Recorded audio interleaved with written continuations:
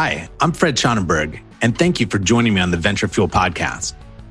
At Venture Fuel, we help companies find new solutions by partnering with the best startups from around the world. On the show, you'll learn the secrets of business leaders who tap into startups and the founders driving extraordinary results. We'll consider new ideas, stretch our mindsets beyond the status quo, and in the process, discover how to leap the competition and fuel personal growth. Hello, everyone. Thank you so much for joining us today.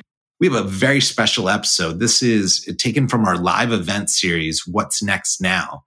We put together an all-star panel around data innovation. We have folks from Insights at Instacart, US Insights and Analytics at Mondelez, as well as the founder of Burbio, coming together to talk about the fact that this always-on stream of consumer behavior, market trends, and micro insights can actually lead to macro results.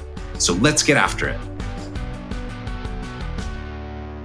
Thank you all for joining. What's Next Now is Venture Fuel's tagline as well as our event series. And it's an interesting progression. It started off as what is next, comma now. What's next is now. We've been playing with it. And what's interesting is now it's all together. And the reason is I believe that the comma actually doesn't work anymore. You can't take a pause in innovation. Everything is moving so fast. It's so accelerated. And what we think of what's next is actually happening now.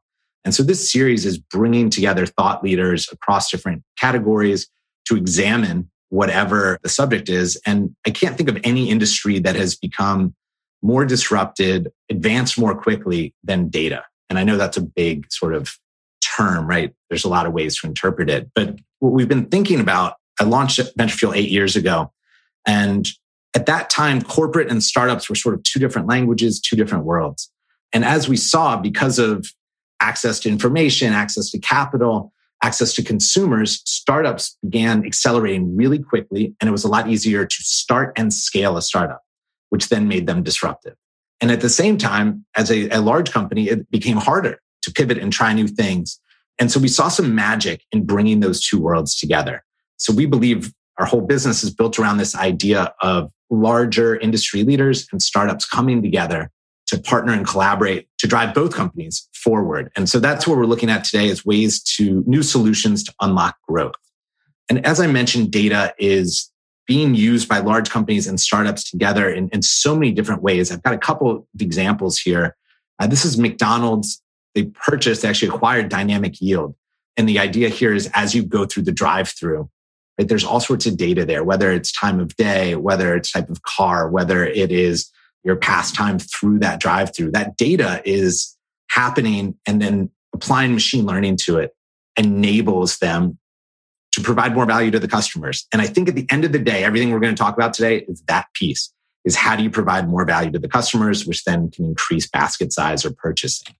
Another good example is as new technology evolves in other areas, SiteAware is actually a drone company that specializes in real estate. And Hines is a huge real estate developer. And what they're able to do is actually fly the drones around their buildings and look for mistakes, look to see that everything's on time, on target, report that back, check on weather, all those types of things. So as new technology emerges, new data streams become available. And the most progressive industry leaders are actually figuring out how to tap that and make that data actionable. Nike is always sort of at the forefront of this type of movement. They actually acquired a company called Datalog. And their idea is actually taking data from multiple streams, which I know is going to be a big part of our conversation today, and digesting it, making it work across mobile, in-person, all the different places Nike plays, and then making that actionable, whether that is through marketing, whether that is through customer support, but really helping them tell a consistent story and be a better partner to their customers, whether that is retail stores or the end customer. And lastly, a company called Alfonso. We actually worked with them 8 years ago when they first were launching. They just took an $80 million investment from LG. And I think it's a good example of large company and startup coming together in that they specialize in cross-screen media and measurement. So they know what you're watching on TV in real time. They know your mobile device, where you're going, and can kind of connect those pieces because anyone that buys television advertising knows there's a lot of waste in that space. And they're able to kind of connect the two screens as well as give really actionable insights on what people are watching. So those are just a couple ideas to kind of warm us all up for what we're going to talk about today. For anyone that is interested in this idea of startups and large companies coming together, there are two reasons for it usually. One is value creation, which is what I just talked about. The other is disruption insurance. And this idea that it's better to collaborate now and use this to your advantage rather than dealing with it down the road as these companies get financing and become bigger. The other advantage is faster timelines, lower risk, and greater proximity to the consumer, which is what we're going to talk about today. So this will be in your viewing experience. There's a Venture Fuel deck. So if you'd like to learn more, we're very happy to chat with you about that. But without further ado, I am going to get out of the way and turn it over to this unbelievable panel. So Vanessa, take it away. Thank you, Fred, for that awesome presentation. So it's my pleasure now to welcome our guests for today. We have Cristina Chiesa, U.S. Director of Insights and Analytics and the Cookies and Crackers portfolio at Mondelez. We have Marty Siewert, Insights at Instacart, and Dennis Roche, co-founder of Burbio. We're going to talk more about what Burbio does and how it provides an innovative data as a service that has helped people navigate COVID-19 over the last year in terms of planning and execution. The topic today is data. This is a huge conversation and it can take us in many directions. Our focus is really to understand how folks have been navigating, because of digital transformation, the fact that there have been so many new data sources and what that's meant for the different applications and uses for data. Everything from measurement to customer analytics to product and service innovation. I'd like to start today with the question for Cristina. Cristina, you've worked in consumer insights for the past 20 years across some of the most iconic consumer packaged goods organizations, Johnson & Johnson, General Mills, Nestle, Purina. The data landscape has never been as dynamic as it is today. How do you continue to innovate and how do you think about incorporating new data sources into things like your measurement strategy, the frameworks that you use, and what does that mean for your team at Mondelez? Everything from how they work to how you structure them. Hi, Vanessa. Nice to be here. So you asked me a few questions in one, so I'm going to unpack.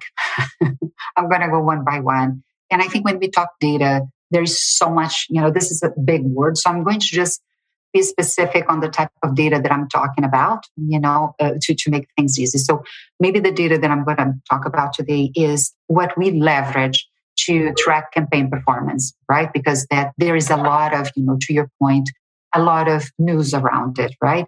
So I think, data scale has been there for a while, right? The new data sources have been there for a while and they bring a lot of interesting insights that we didn't have before.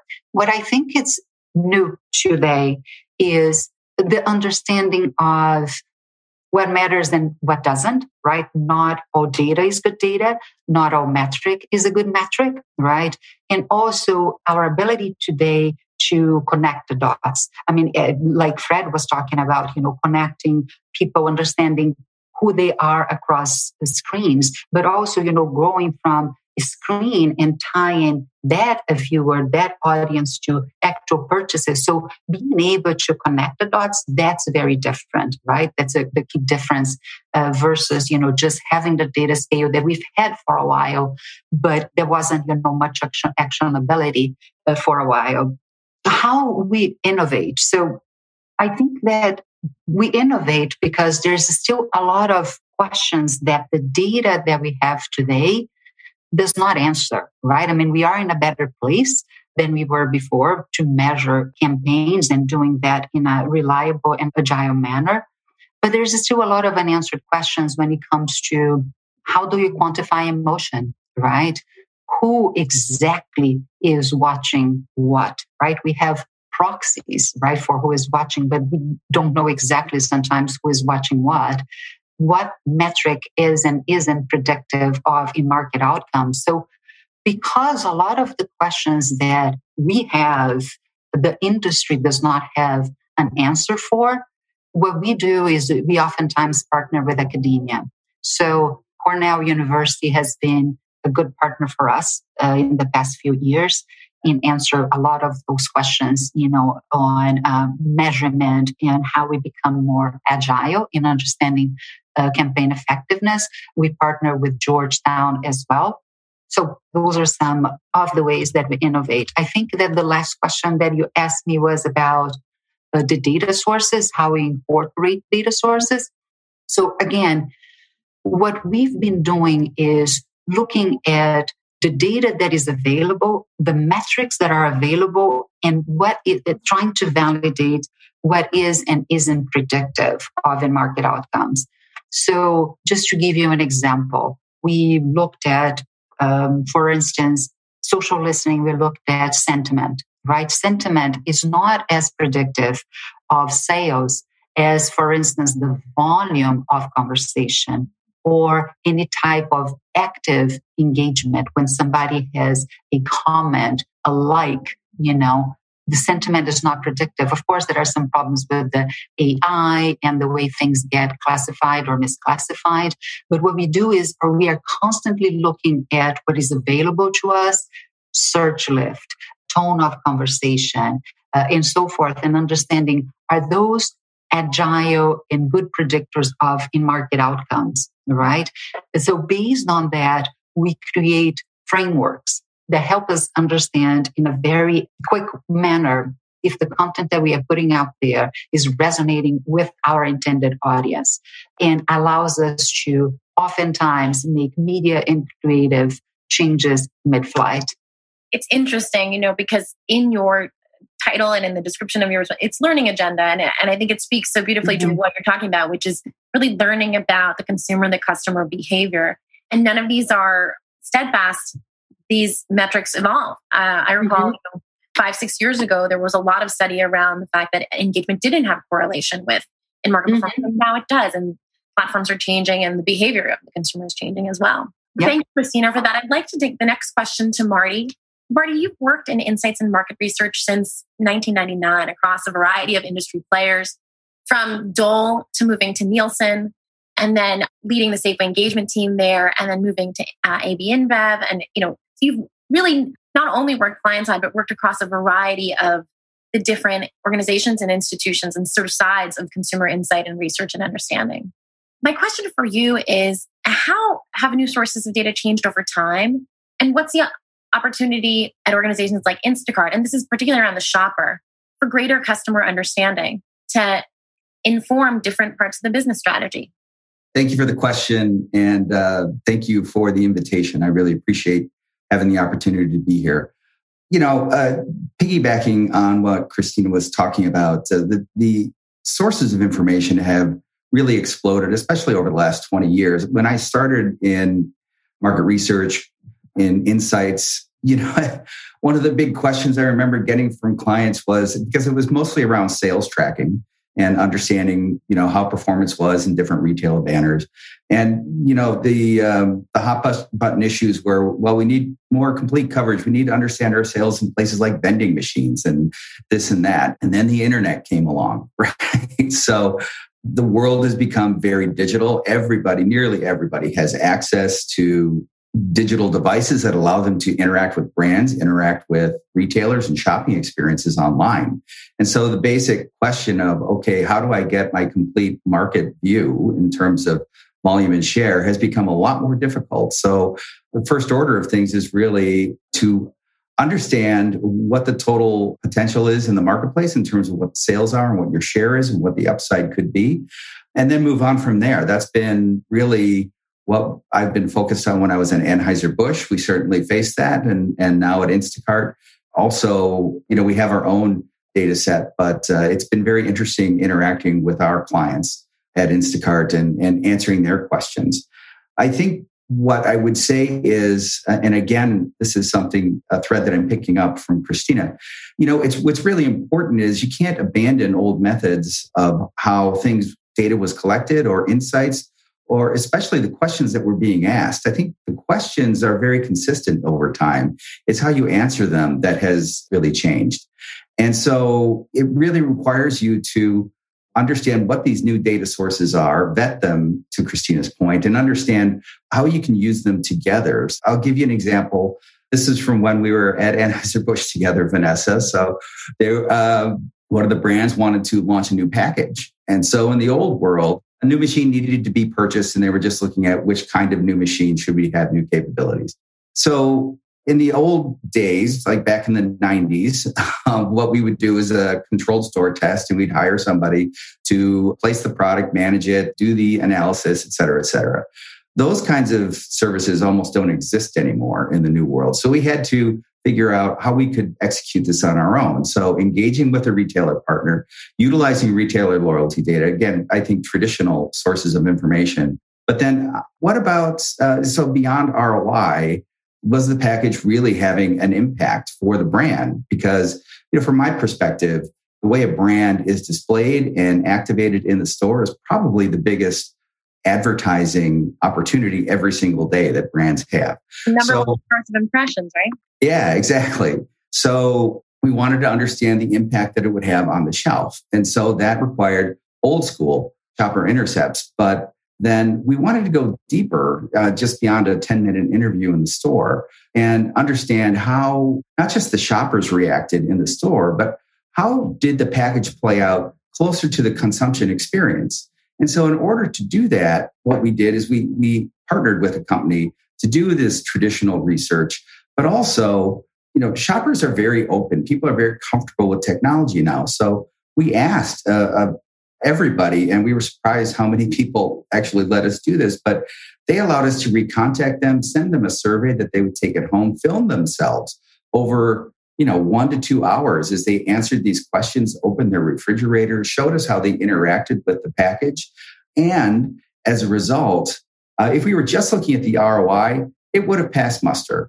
But with this additional information enabled by technology, and that was not just the video on the phone, but the ability to have these transcriptions automated and have that analysis done using new technology, we were able to actually understand that there were even more improvements that we could make within the scope of the machine's capabilities that would make it an even better package for people and give them a better experience moving forward. And so that's really the upside of the new technology. It's about, facing these same questions, but approaching it in a different way that helps you to bring the best of both worlds together and then move forward. That's one example that comes to mind. I could provide several more, but really it's about being open to the new sources, understanding what the question is, and finding the best path to answer those questions. Thanks, Marty. That's so interesting because this week, actually on Monday, there was a great article in the Wall Street Journal that questioned, in the era of big data, should we be doing qualitative research? And actually the article was saying, yes, we need to combine all sources of available information. And even though big data might give you an idea, or data might give you an idea of what the behaviors of consumers are around certain interactions with the brand, you need the qualitative to still flesh out truly in-depth insight. I love that.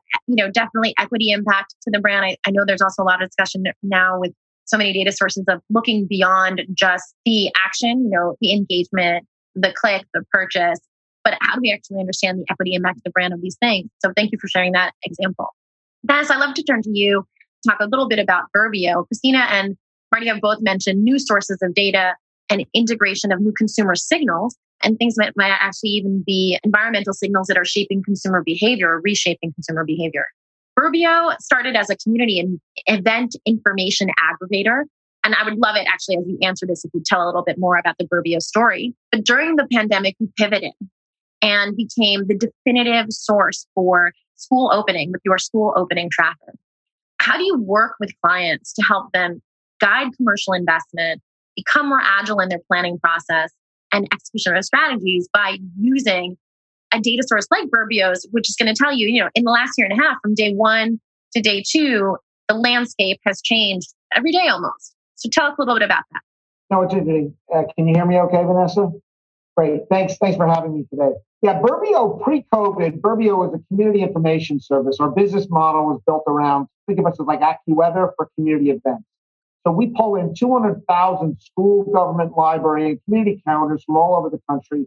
And we work with media partners. We work with Microsoft, pulls our data into Office 365 for consumers, local real estate firms. So we were all about being timely and accurate about what was going on in the community.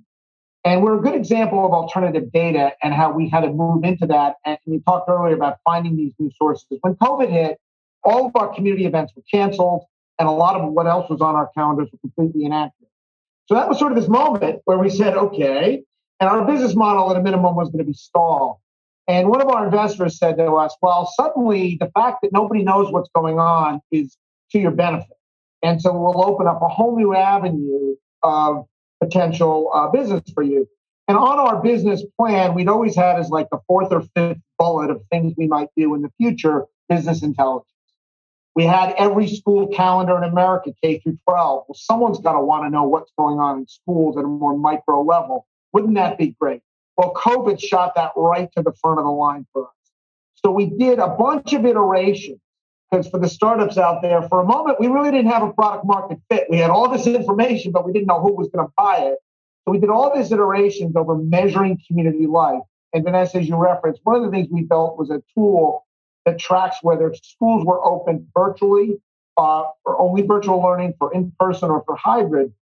And we got some press, and we started getting calls from consumer packaged goods companies, as well as we started doing work with academics, basically getting the information out there. And they literally said, we're trying to figure out whether school is open because it affects our sales. Can you help us? And that started, and of course the answer was yes. And we started building various forms of data sets to be able to get them the information. And when we built the service, since we knew local so well, we built it from the bottom up. We always thought about a mom, in this case, or a dad with kids sitting in a town, how they were behaving. So our outlook was always about being very local. And so what we've done over the last year is, in addition to things like whether schools are open, schools start, for example, in Florida in mid-August. They start in Massachusetts after Labor Day. We know exactly when every school starts across America. That information, as far as we are concerned, and obviously we're evangelists, should be everywhere in the consumer goods decision-making system, whether you're a supplier, whether you're a retailer, whether you're placing advertising. So we've been working with a lot of companies with regards to that. We can also mine our information. We know when there's a financial aid night. We know when we work with people in the travel industry, because we know when their schools are going on vacation. And again, all of this is different. So I will say, listening to you guys talk earlier, I think one of the lessons is that there may be information out there if you're trying to solve a business decision. You know, we are firmly in alternative data, and I've always taken that to mean information that was being used for one reason can now be used for another, essentially. And for us, again, we built Burbio so that mom would know when there was an event at her kid's school. And in reality, we think there's probably a lot more value in it to the many companies whose businesses change based on what's going on. And obviously extends to everything else. So the first thing is search for. Our first couple of clients found us on search because we've been covered in the press. We were literally covered in the press, and we were like, we're not really sure what's going to happen, but it can't be bad, as being the smart people about this. And then people started calling us for that reason, and they were looking. The other thing I would say sort of related to that is you may have vendors. We do get asked by our clients now, hey, can you also find this out? Hey, you do this. And there's this other thing that you could also find, and a good example is financial aid nights. We had a client, we're like, well, we don't really care. School starts, that's not really important to us, but when's financial aid night? We're like, well, we can data mine our calendars and find that out. They're like, that would be really valuable to us. So asking vendors who you trust, you're going to get a yes from any sales rep to call on this. So you have to ask people you already know and work with what else they can deliver to you. You might be surprised, what they may already have or what they can build relatively quickly. So I think that's for us, that's how we've gotten here, and we're literally iterating every week. It's interesting because also we're going to talk a little bit later on about hyperlocal and hyperlocal data with so much emphasis on customization or personalization of messaging, particularly on digital channels where you can do a lot of personalization, everything from when you're flighting your media to your creative. It's interesting to see that data, the application of that data and the different use cases that you've shared with us. And I know we're going to talk a little bit more about it later. I want to take the next question to Cristina, because you also, Cristina, had talked about there are still some things that we don't know the answer to. There are still some questions, and in our learning agenda strategy and attempt to understand customer and consumer behavior, what do you see? I mean, the digital transformation of culture and society has provided us with unprecedented access to behavioral consumer data. When I started in in marketing, we were looking at claimed behavior, not actual behavior. And now we have so much more richness. What do you see as the greatest challenge facing insights professionals today in terms of, seeking to navigate and incorporate new consumer signals into their learning agendas? I think that the challenge is that, three, I would say. The challenges are that to have data that is agile, right? Data that is reliable, right?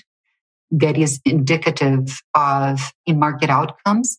And I think that a challenge as well that I see more and more lately is remaining independent, right? Because I think that there is the desire, right, for when we are talking about, you mentioned media and creative, there is a lot of desire for companies to measure themselves, right? So a digital platform will come to you with a study that will say that they are great, right?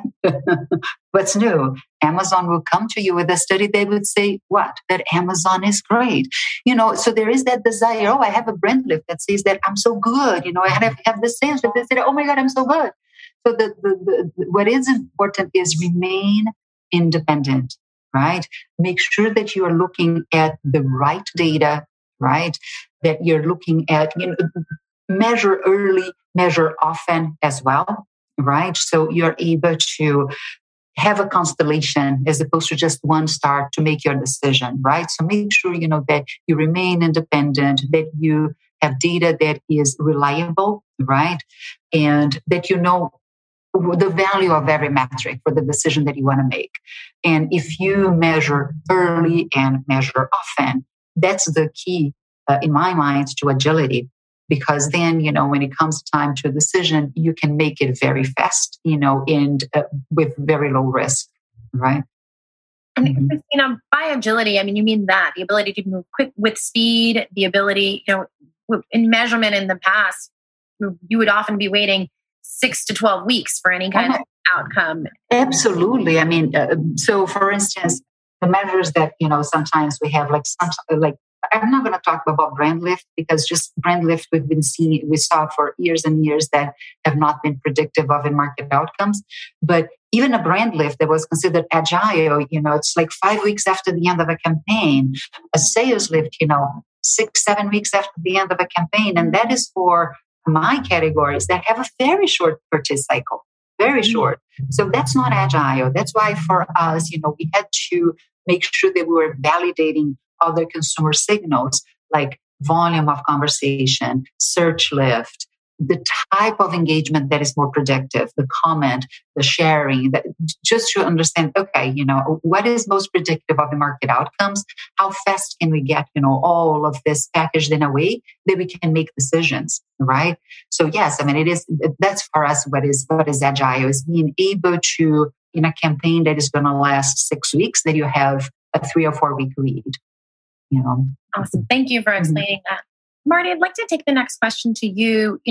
Cristina, we're talking about brands that are not digitally native brands, right? Cookies, crackers, my favorite, yes. Ahoy, But when we think about a brand like Instacart and a service like Instacart, this is digitally native, right? You have an incredible volume of data available, not just customers and what they're buying, but also what your clients or suppliers have in stock, what their stock is, and how it's priced, what the replacements or alternatives are. There's just incredible. I was reading online to prepare for today, even the proximity of the store to the purchaser who's ordering, but also like the proximity to parking.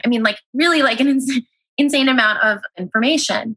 And the platform, which has continued to grow since its launch in 2012, though, is utilizing this data in really interesting ways in providing innovative services like, I don't know if folks know, but during COVID, Instacart launched a senior support service because of the insight that there were a lot of barriers for seniors who were trying to do virtual shop for the first time.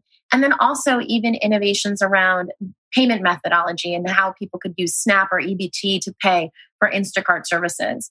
Can you talk a little bit about how Instacart thinks about innovative applications of data to identify those barriers to shop and unlock new insights to develop new services and unlock new sources of growth?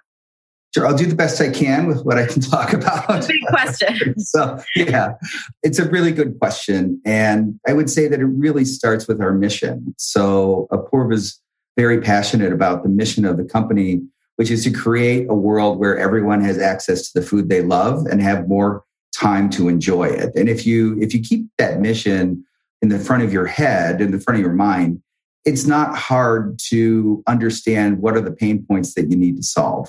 Especially during a crisis like COVID. Last year in March, April, in 5 weeks, we had 5 years worth of growth.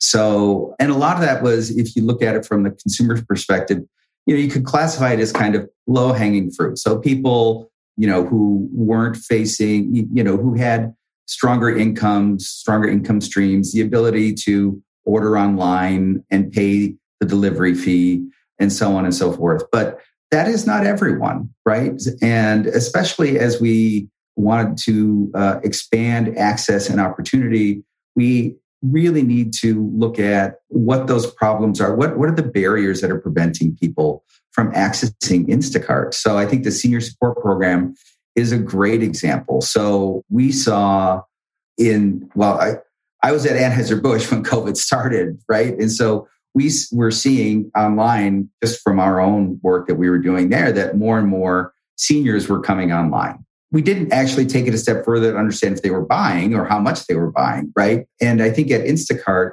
the people who were making these decisions saw, based on feedback, right? This is real-time feedback, that people were having an issue, right? So while, I'll use my stepdad, getting my stepdad on the computer was fine if all we wanted to do was have him play solitaire, but we needed him to do other things.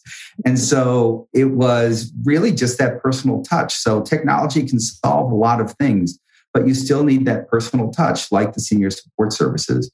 Similarly, with lower income households, all of our retail partners are really excited about the fact that we've enabled this capability. There is a population that is underserved, that is lower income because of EBT or SNAP payments, and enabling that really provides access. Those households need that time as much as anybody. Those households need safe food delivery as much as anybody. And so keeping our consumers in the forefront of our mind, not limiting the definition of everyone, I think is really important.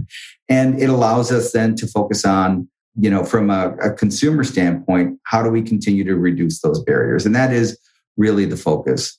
For our partners, it's a slightly different question. Of course, they want as many people to have access to their brands as possible. So shopping online is different than shopping in the store. We know that it's not linear. Everybody shops differently, but search is a huge component. And especially the way that digital devices are enabled these days with voice activation. So search is something that we continue to optimize. Search is something that we know can drive results for our partners.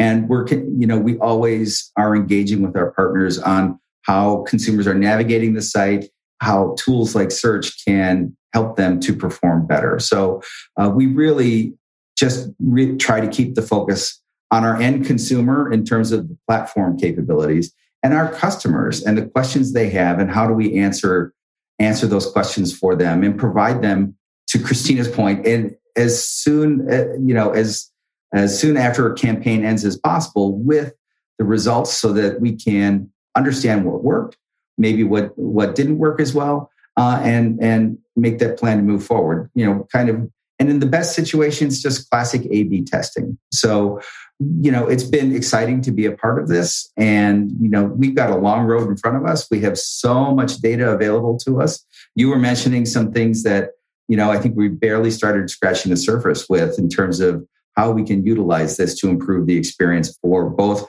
our retail partners, manufacturer partners, as well as our end consumer. You mentioned campaign.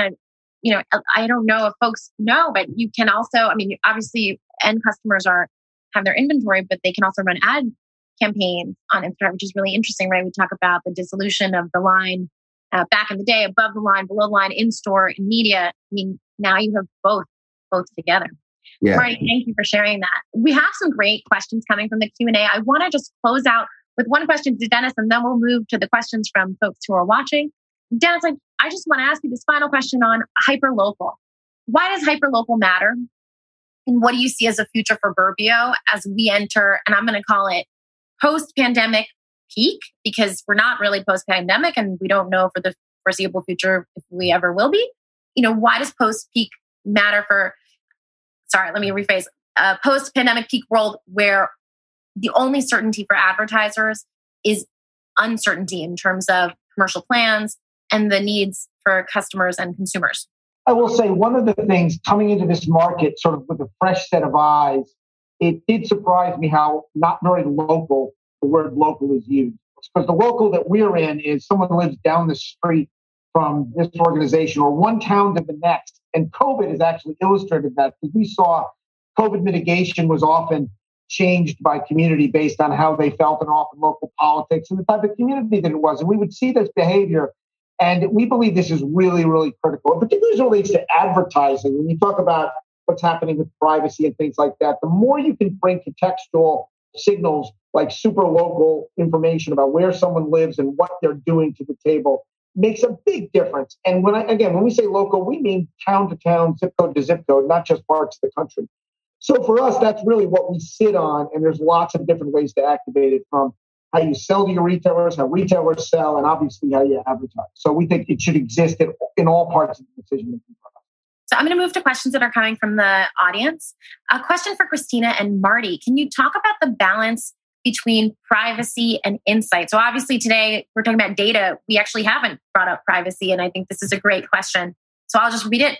Talk about the balance between privacy and insight.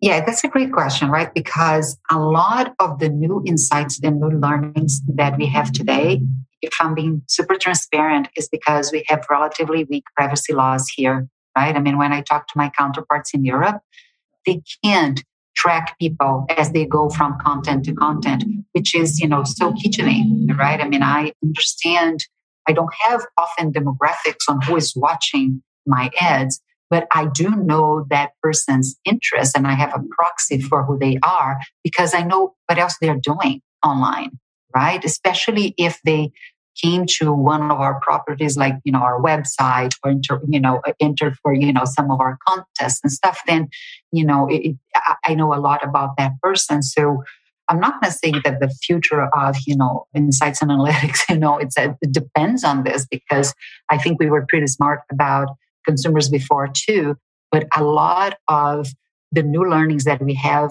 and the agility that we have acquired in the past few years is predicated upon being able to follow people around, online. So as there is more legislation around, cookies and so forth, I think that there would be an implication for us as well, overall, right? I mean, not just my industry, but it's going to reduce our ability to target, right? And so forth. So there'll be implications across the board. And it's interesting to note, and you mentioned it, and actually we talked about this a little bit when we first talked about this session today. We are having a very US-centric conversation right now. We were having a data conversation about, global or Europe, or very different conversation. So it'll be very different. And Marty, I don't want to stop you from answering. I just wanted to acknowledge that, because it is a very different landscape in other parts of the world. So Marty, how do you balance that? Absolutely. Well, fortunately at Instacart, the data that I'm working with is really first party data. We own the data. We have the ability to utilize it. Now, what does restrict it is our agreements with retailers in terms of how we're able to utilize it. And, it is a balance to what Christine was saying. At the end of the day, the reality is that privacy laws are going to get more restrictive within the US. The more we can learn from outside of the US, even Canada, how Canada approaches problems or answering questions is going to be beneficial. And so I think that, we've had, for lack of a better term, pretty much a free lunch up until now in terms of being able to utilize individual level data and tracking. But we just have to look to new ways of finding the right approximations, correlations, and ultimately do a better job of serving the end consumer and user. So because first party data is always going to give you the richest data set. And so when you get that permission to do it, because you are offering a value proposition to the consumer that makes them want to participate because they see the value in it, then, it's going to change the dynamics, of course, but it's also going to make companies more consumer centric. Yeah. Great point. Mm-hmm. Another question for Cristina. What are some interesting startups in data or consumer insights? So startups in data or consumer insights. And how does Mondelēz partner with them or with others?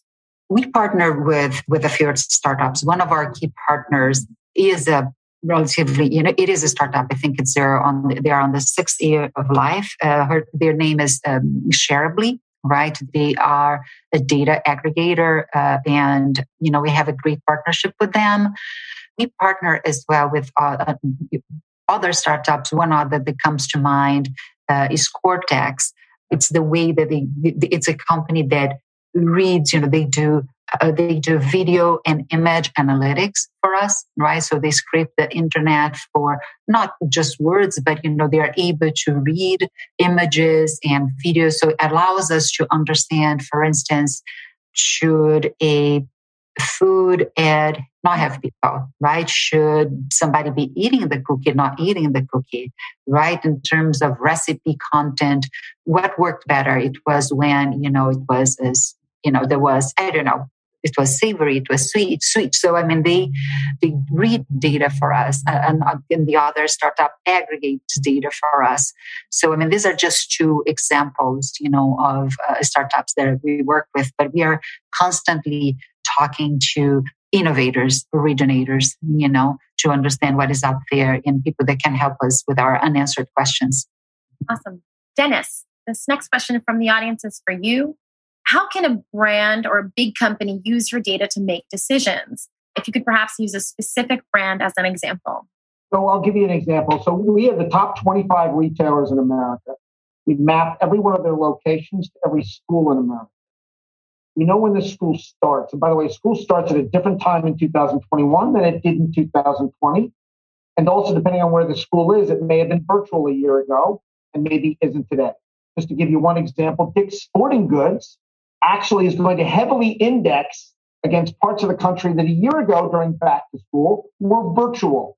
I'm not entirely sure what means that, as opposed to Academy Sports, which is a regional competitor, mostly in the South, schools were mostly in person. So we do that. We can do that for any retailer, any location. And our clients use it internally to be able to forecast demand, to be able to say, all right, this is a part of the country that was virtual a year ago, or was it? And they can also obviously sit with their trade accounts. We've got one client who, my joke to him is, I think it's his only thing he does is take our information around to his top accounts and coach the retailers and say, hey, school's starting at this time. We compare to 2020 and 2019. 50 million K through 12 kids go to school. There's basically the same amount of parents. It's the second biggest retail event behind holiday. And it's unlike holiday, which you can pretty much map to Thanksgiving and Christmas with a certain behavior. It's totally different.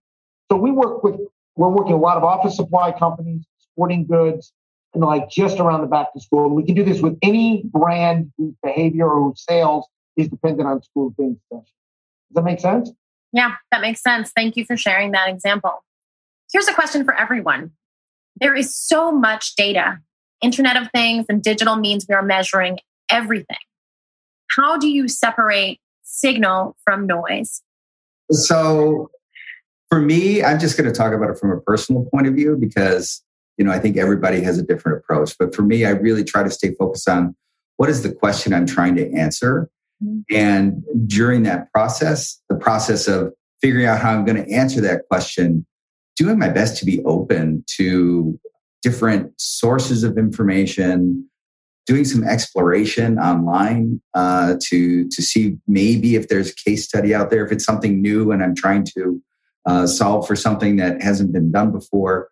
I would say for me, it's been some trial and error. What I end up doing is trying to make the best decision possible without wasting any resources and reaching out to others in the insights and research community that I've come into contact with and have stayed in touch with because, I'm sure I'm not, in some of these cases, I know I wasn't the first one to try to answer these questions. And, having that network to be able to sort out the wheat from the chaff is really helpful and actually can get you to a starting place that's much further along than where I would have been if I hadn't reached out. Cristina? Yeah, very good points. I mean, so what I try to do as well, on top of what Marty was saying, is to separate the noise from the valuable, insight of valuable data sources. Is first try to validate, right? Try to validate the data, right? Try to see if, what you're getting, it's really indicative of whatever you're trying to measure, right? To understand the value. And the second is understand how actionable it is, right? Because I can get hourly data on who is watching, my television ads. Can I do something about it? I can't. Okay. I can't. So it's like, what is the actionability? Is it worth, going that extra mile? How often do I need to look at certain things, right? I think that a few years ago, when we first started to get, engagement data, yada, yada, we created dashboards and oh my God, we're going to, and then we would look at that all the time and we were like, what?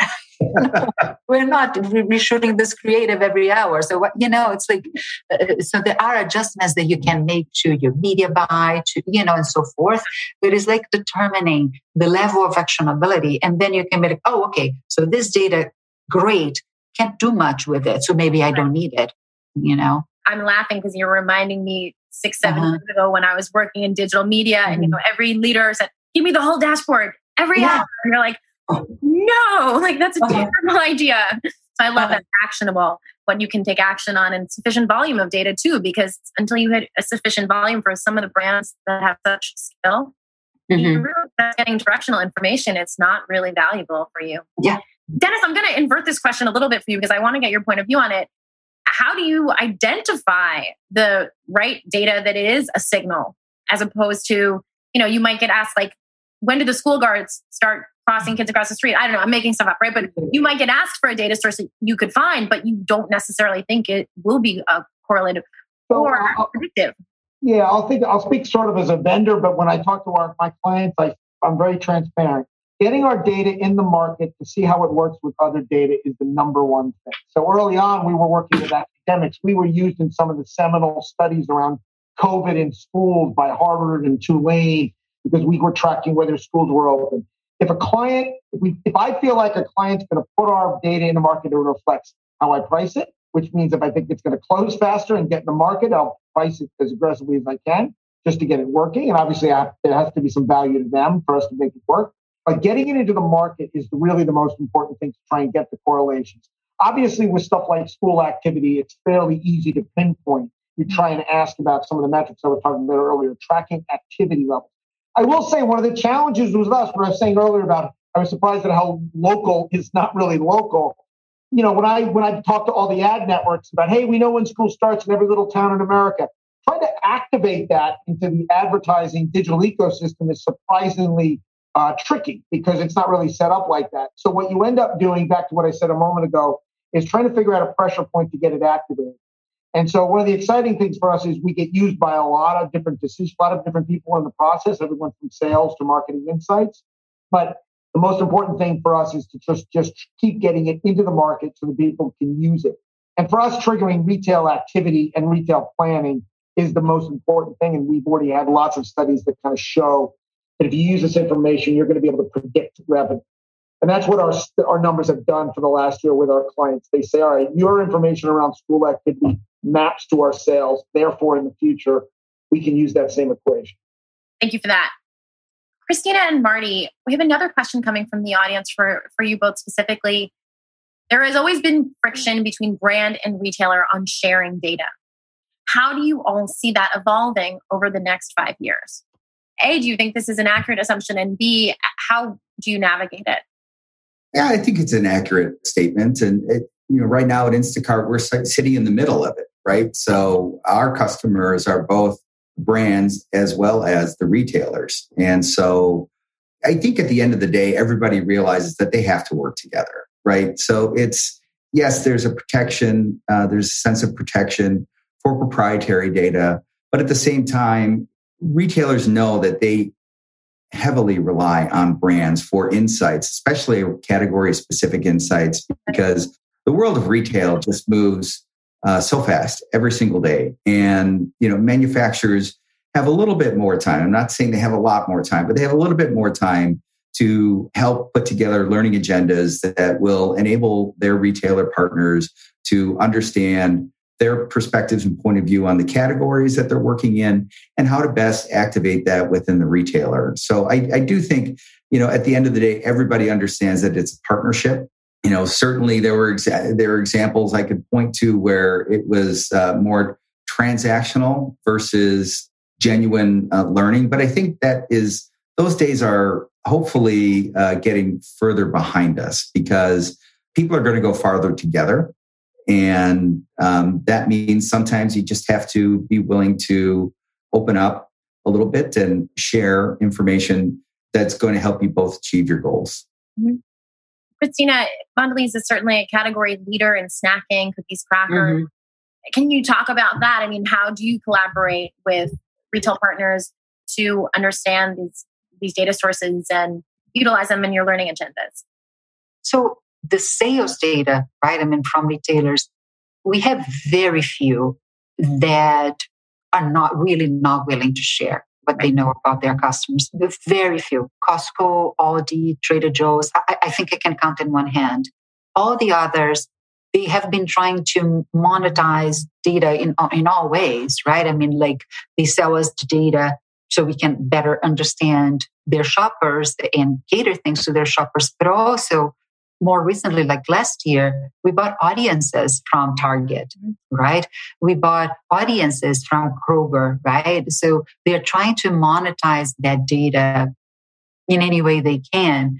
So I know just very few that for now, they are not willing to sell, their data to us. We have 2 minutes left, and I want to ask, this is a great question to end on. This is an audience question. What are you most excited about in terms of the future of data or insights? I think for me, it's, because I like being in positions where there's a focus on the end shopper or the end consumer. And so what always excites me as I get exposed to new things, like every week, it seems, is the ability to influence decisions that at the end of the day are going to make things better for the shopper online, for our customers. I just really enjoy working with information that provides actionability. I mean, Cristina brought that point out. I mean, absolutely. And seeing those recommendations come into action in different ways because we have new tools, because we have new ways of measuring. And it just, for me, that jazzes me up, it gets me going, it helps, makes me look forward to coming into work. I compare the data market a little bit to the video. I grew up in the era of 5 TV channels and then went to cable TV. And then all of a sudden you could watch sort of what you thought was obscure video. And now you can watch anything everywhere. For us, who built a very intense data set, and we built a data set no one cared about for reasons that no one was investigating. And now we're sitting here going, look at all these various distribution platforms that are out there, all these different ways for us to get these very specific pieces of information and get them working in the market. Obviously, we will be adding other forms besides the ones I've described today. But for us, it's the way the market is coming together in terms of the way to be able to get the information that you have and put it in the hands of decision makers such as Cristina. Thank you for that, Dennis. It's very interesting, too, to compare it to video, think about the potential fragmentation of the data landscape, as well as the ability to hyper-personalize. Cristina, if you would close us out with your thoughts. Sure, absolutely. So I'm excited about, we talked about having a lot of data but a lot of insights that we didn't have before, to me, will continue to enable empowerment, right? We will make better decisions, more agile decisions, and the decision will be pushed down at the lower levels, right? Because many times it gets surfaced because you don't have enough information. So the decisions are made at a higher level. The more the more you can measure early and often, you lower the risk. Decisions can be made at lower levels. We all, empower our people and we move faster and make better decisions. So the future of data is bright. The future of insights is bright. That's a fantastic note to end on. Dennis, Marty, Cristina, thank you for joining us today. Thanks to everyone who participated on the Philo platform. We'll look forward to seeing you next month. Next month, we'll actually be doing a focus on groceries. So we'll look forward to seeing everyone again soon. If you enjoyed the show, please hit subscribe wherever you listen. Also, go to LinkedIn @VentureFuel. This is where we drop all the information for upcoming events, as well as insights from our visionaries, founders on emerging technologies and breakthrough startups. We look forward to seeing you there. And until next time.